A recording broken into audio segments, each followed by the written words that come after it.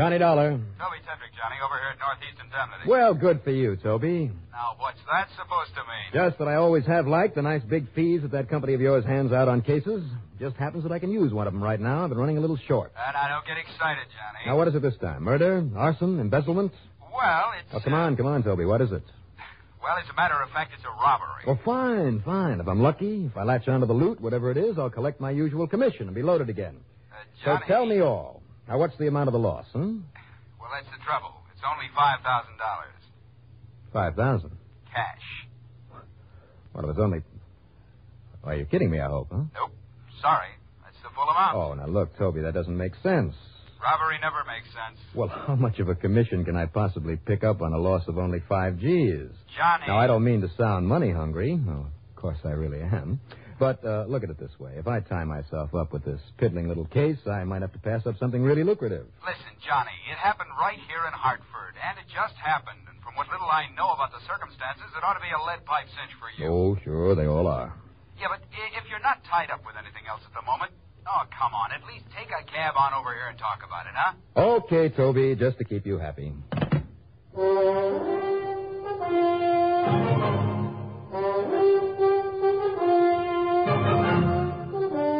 The CBS Radio Network brings you Bob Reddick in the exciting adventures of the man with the action-packed expense account, America's fabulous freelance insurance investigator. Yours truly, Johnny Dollar.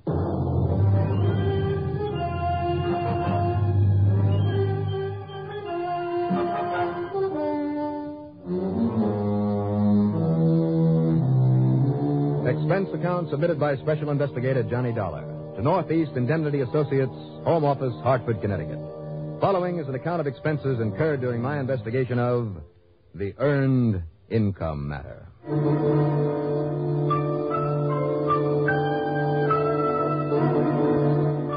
At only a $5,000 loss, I wouldn't even dare to put in too big an expense account.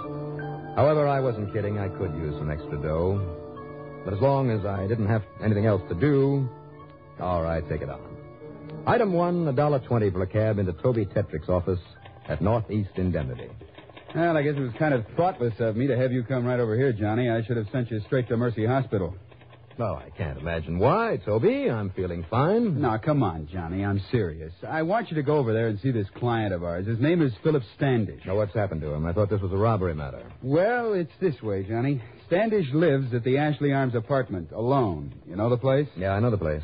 Well, early this morning, while he was still in bed, somebody broke in, bashed him over the head, and walked off with his $5,000.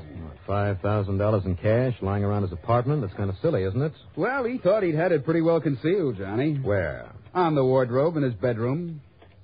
Well, don't you mean in the wardrobe? No. Right on top of it. Right out in plain sight. Now, look, I've heard about the most obvious place being the least likely place to find something, but isn't that a little ridiculous? $5,000? No. What I mean to say was the urn was in plain sight. The urn? Yeah. You know, one of those heavy bronze cremation, that is, funeral urns, the kind they use to keep somebody's ashes in after that somebody's been cremated. Kept the money in that. I see. Well, that's not such a bad idea, as a matter of fact. If it had a good tight lid on it. And it did, with a tricky kind of lock on it. Who'd ever expect a man to keep money in one of those things? I mean, instead of the ashes of a dear departed relative or something. Well, evidently somebody did. But the question still remains. What question?Hy under the sun keep that much cash lying around? Well, what sort of business is he in? Well, Standish, you say his name is? Yeah, that's right, Philip Standish. Mm-hmm. The way I understand it, he has an interest in some sort of an import business down in New York. Art goods, novelties, furniture from the Orient. And he commutes all the way to New York? Well, only goes down there once or twice a week, I think. Anyhow, Johnny, the man's been beaten and robbed by somebody who got in through the open window of his apartment. He has one of those policies covering cash loss up to $5,000. He's over there in a private room at Mercy Hospital, and he wants you on the job. So, if you have nothing else to do... Do the police have any ideas about who may have done this to him, or is he... Why don't you run over there and ask him yourself? All right, Toby. Footing the bill. Now go easy on the expense account of yours, will you? For once. After all, it's a pretty small amount involved. Oh, but who knows, Toby? Pursuit of the missing $5,000 may lead me to the furthest corners of the earth.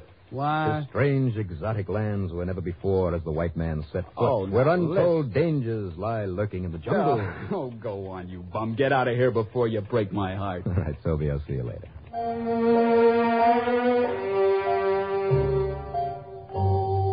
Item 2, 75 cents for a cab to Mercy Hospital.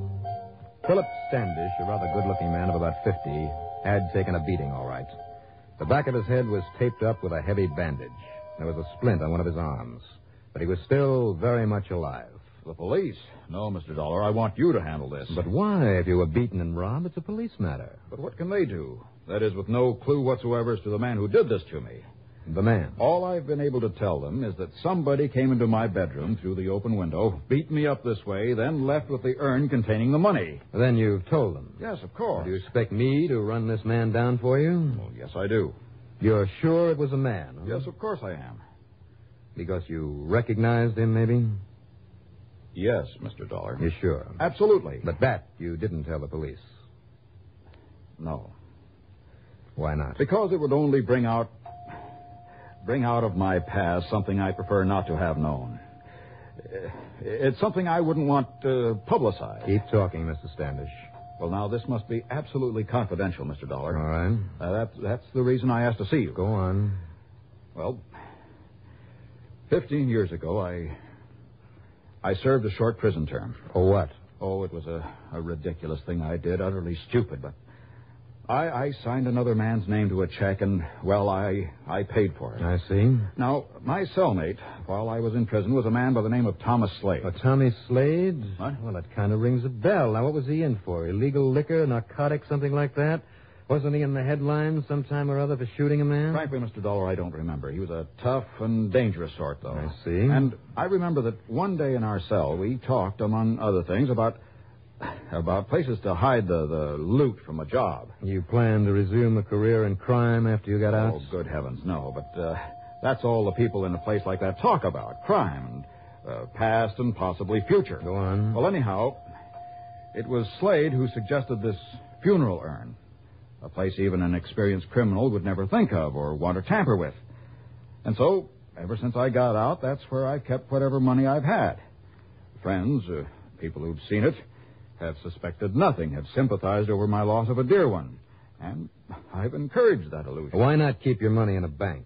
Well, that's silly of me, I know, but ever since the foolish thing I did with that check, well... Suppose you were to accumulate a real sizable sum. Well, to be honest about it, there is considerably more than $5,000 in that urn. Well, the insurance only covers it to $5,000. Right. Now, I must have it back, Mr. Dollar. And if you can get it for me, I'll pay you far more than your insurance company will. Well, now, that's an inducement. Frankly, I thought it would be. What's the matter with him? Well, my head doesn't feel too great. Yeah, you take it easy. Now, you figure that Tommy Slade is the only one likely to know that that's where you kept your money? Oh, I'm sure of it. I'm also sure that, although I've tried to avoid him over the years, he's kept track of my whereabouts. All right, now how to find him? Well, it shouldn't be too difficult. He lives in Los Angeles, in West Los Angeles, California. Oh?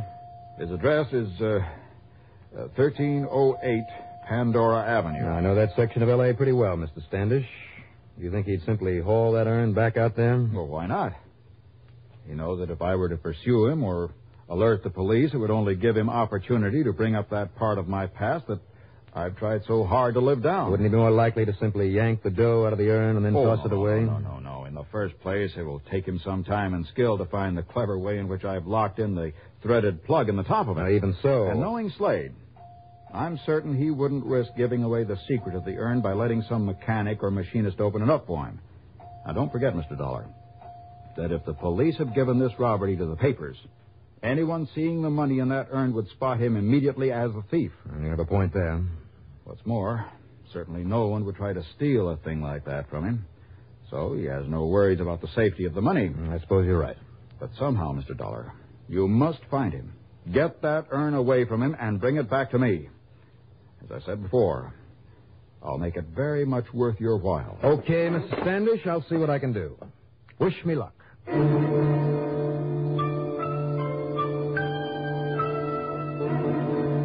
Expense account item 3, another 6 bits. This time for a cab to police headquarters. There I asked Sergeant Jimmy Wormser if he could somehow get me a flyer on one Tommy Slade. Oh, what's the matter with this one right here on the top of my desk? It'll do fine. How come, Sergeant? Well, it came in with a little note from the boys out on the West Coast one day last week. What, he's on their wanted list out there? No. The note just said he was headed this way. On account of his record, the boys in L.A. thought we'd like to keep an eye on him while he's here in Hartford. Oh, did he arrive? Yeah, and we kept an eye on him. But all he did was fool around for a couple of days, and he did pay a visit to the Department of Health. Oh, why? Well, something about a permit to carry somebody's remains back to California. Now, what do you know? And would you say this picture is a good likeness? Yeah, perfect. Good. I'm sorry I can't let you have it, Dollar, but I think we better keep it here in our files. I can have a photostat made if you like. No, that won't be necessary. But if you've been keeping tabs on him, where'll I find him? Oh, well, that's a good question. You like train rides? Train rides? Yeah, that's right. Mr. Tommy Slade bought himself a reservation to New York and a berth on the Starlighter Express to Los Angeles just this morning. Well, then he's already left town. Well, not more than a couple of hours ago. But if you grab a plane down to New York... All right. Thank you very much. Now, wait a minute, Dollar. What's your interest in him? You know something, Sergeant? I'm not absolutely sure. What? Not yet, anyway.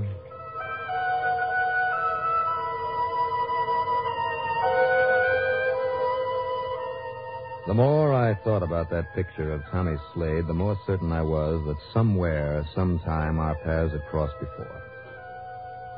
Item 4, $6.50 for a fast, and I mean fast taxi out to Bradley Field. I was lucky. So item 5 is $8 even for a plane to New York that took off almost immediately. Item 6, $5.70 for a cab into the railroad station. And then item 7, $209.35 train fare. I boarded the Starlight Express only seconds before it began the long journey westward. And after settling down in my roomette, I suddenly realized that I had no proof at all the man I was looking for was even aboard this train. However, a $2 tip to a porter, that's item 8, took care of that. Yes, there was a man by the name of Slade on board, also in a roomette, just one car in front of mine. All right. Now all I had to do was to make sure it was Tommy Slade, that he looked like the picture I'd seen at police headquarters, and more important, that he had the bronze urn with him. At cocktail time, somewhere out in the middle of Ohio, I joined the mob in the club and observation car, but I saw no sign of anybody who even remotely resembled the man in the picture. But then, as I walked into the dining car... If you don't mind sharing a table with another single gentleman, sir... Not a bit, steward. Fine, I can seat you immediately. This way, please. Take care of table 7, Waldo. Amos, your table's ready for the check. Do you mind if this other gentleman sits with you, sir? Why should I? Sit down, mister. Make yourself comfortable. Thanks. Here's a menu, sir. Thank you, steward. Now, let's see. My name is Slade, Tom Slade. Well, how are you, Mr. Slade? My name is Harry Walker. Walker, huh? That's right. Going all the way to the coast? Yeah. What about you? Well, at the moment, I'm not sure. Are you making it funny? No, not a bit. I just haven't planned that far ahead. Haven't I seen you somewhere before? Me? Not that I know of. Why? Oh, I just wondered. Now, let's see what's on that menu. Yeah, you do that.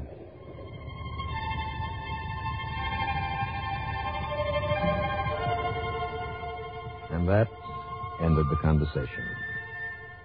He didn't look up again from his food. When he finished, he got up without a word and returned to his sleeping car.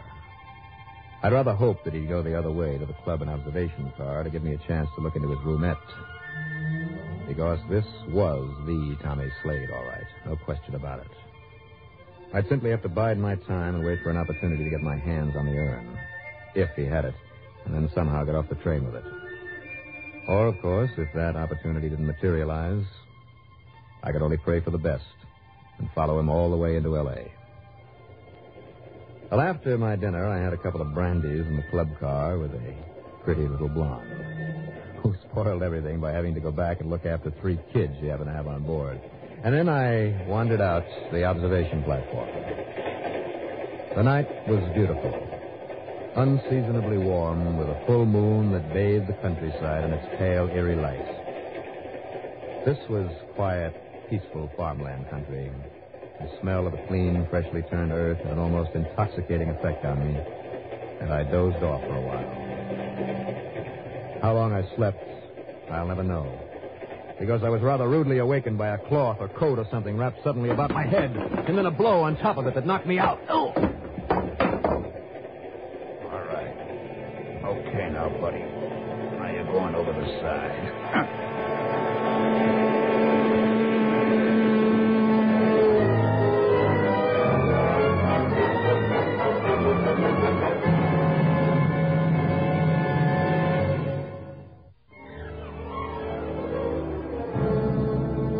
I came to flat on my back in a roomette.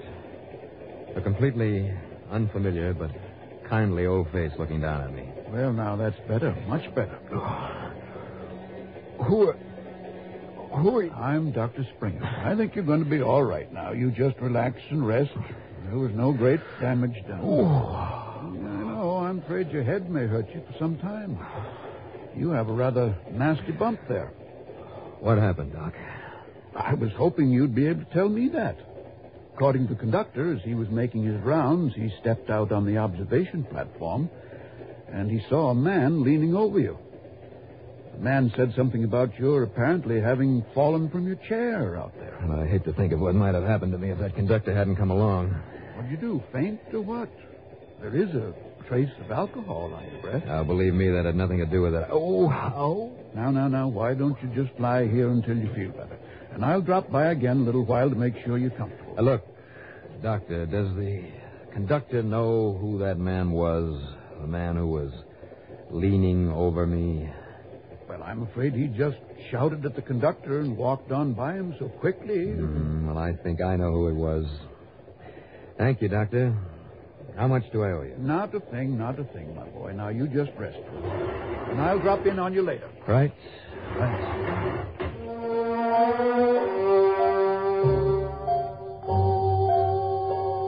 So, I rested.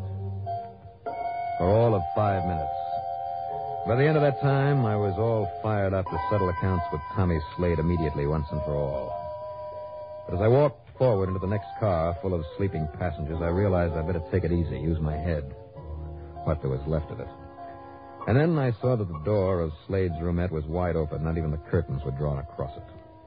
It was empty. Except there in the corner, the heavy bronze urn. I glanced around to make sure I was alone, and then I slipped in and I looked it over. The tiny crack between the lid and the body of it had been pried at, but it very obviously hadn't been opened. I was about to pick it up and carry it back to my own roomette. I thought you'd try this, Dollar. Oh? Well, I'd ask you in here, Tommy, if there was room for both of us. As it is, if you'll just move aside. All right, drop that urn unless you want a couple of slugs in you. Oh, I see. You have a silencer on that gun. That's right. Well, that's good planning. Now, let's see if I can hear it through this door. I'll kill you. Oh, that slug must have been the armor-piercing kind. It came all the way through that door, narrowly missed me. That one was too close to the lock, but the train was slowing down. Now, listen. If you think it's easy to break through 2 layers of a Pullman car window, well, it isn't. As for climbing out through the jagged glass loaded with that hunk of bronze, but somehow I made it.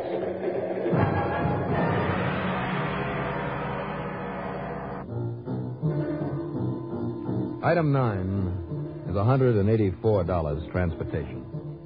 That means a few miles by car, a train to Pittsburgh, PA, a plane to New York, another to Hartford, and finally a cab to my apartment. Well, after cleaning up and changing my clothes, I got in my car and I drove to Mercy Hospital, the urn wrapped up in my topcoat. Item 10, there in the lobby, a dime for a phone call to police headquarters. And then I went up to Standish's room. Mr. Dollar. Oh, is that it, Mr. Dollar? Wrapped up in that coat? That's it, Mr. Standish. Good. I told you I'd pay you well for its return, and believe me, I will. I think you'll pay all right. What? You see, this urn and I had a little accident on the way back here. Accident? Sort of a train accident. I mean, when we left that Pullman car, one of the wheels almost cut the urn in 2. But it didn't, But the money didn't fall out? Not the money or anything else. Oh. The cap flew off, and it jarred loose the top of the false bottom that you have on it. Too bad, huh? I'm afraid I don't understand you. I'm afraid you do, Standish. No, Just really. lie there quietly in that bed. Now, you said there was a lot more than just $5,000 in the urn, didn't you? Now, Dollar, Made a listen living in Oriental imports, huh? Well, that is the understatement of the week. You made a fortune, is more like it, in one of the foulest, filthiest rackets in the world. Now, look, Just you stay there, Standish. You're still a sick man, remember? Remember, huh? You said you couldn't remember what Tommy Slade went up for. Well, I remembered, and that's how I knew that you had turned to his caper when you got out. What happened? Were you holding out on him? Is that why you had to come all the way in from the coast to get the urn away from you? Will you listen to me, please? It's no wonder that you didn't dare go after him yourself. He knew you. He would have spotted you, would have killed you. As who wouldn't for a kilo of the stuff in the false bottom of the urn? 2 pounds of it. Pure, uncut. And wholesale, maybe $8,000 or $10,000 worth. But carefully cut to individual fixes, you'd probably get $1 million, maybe even more than that, for this much heroin. Yes, heroin, you dirty, rotten, filthy son of... All right, Sergeant, take over. Interesting sidelight on the case. I saw in the afternoon papers that the railroad company didn't look too kindly on Tommy Slade's little act. I mean, when he was caught standing there blasting away at the lock on the door of his roomette. Come to think of it, I better tip the federal boys to his having gone back to his old racket.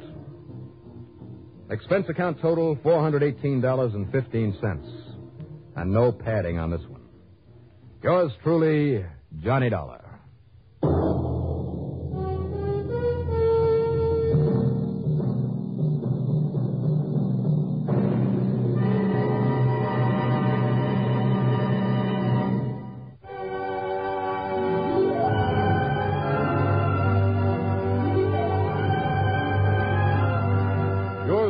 Johnny Dollar, starring Bob Reddick, is written by Jack Johnstone. Produced and directed by Bruno Zerato Jr.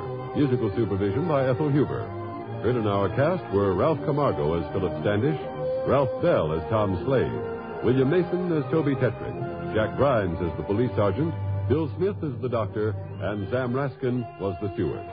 Be sure to join us next week, same time, same station, for another exciting story of yours truly, Johnny Dollar.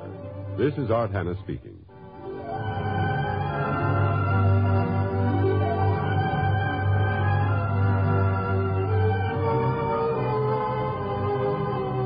Johnny Dollar has come to you through the worldwide facilities of the United States Armed Forces Radio and Television Service.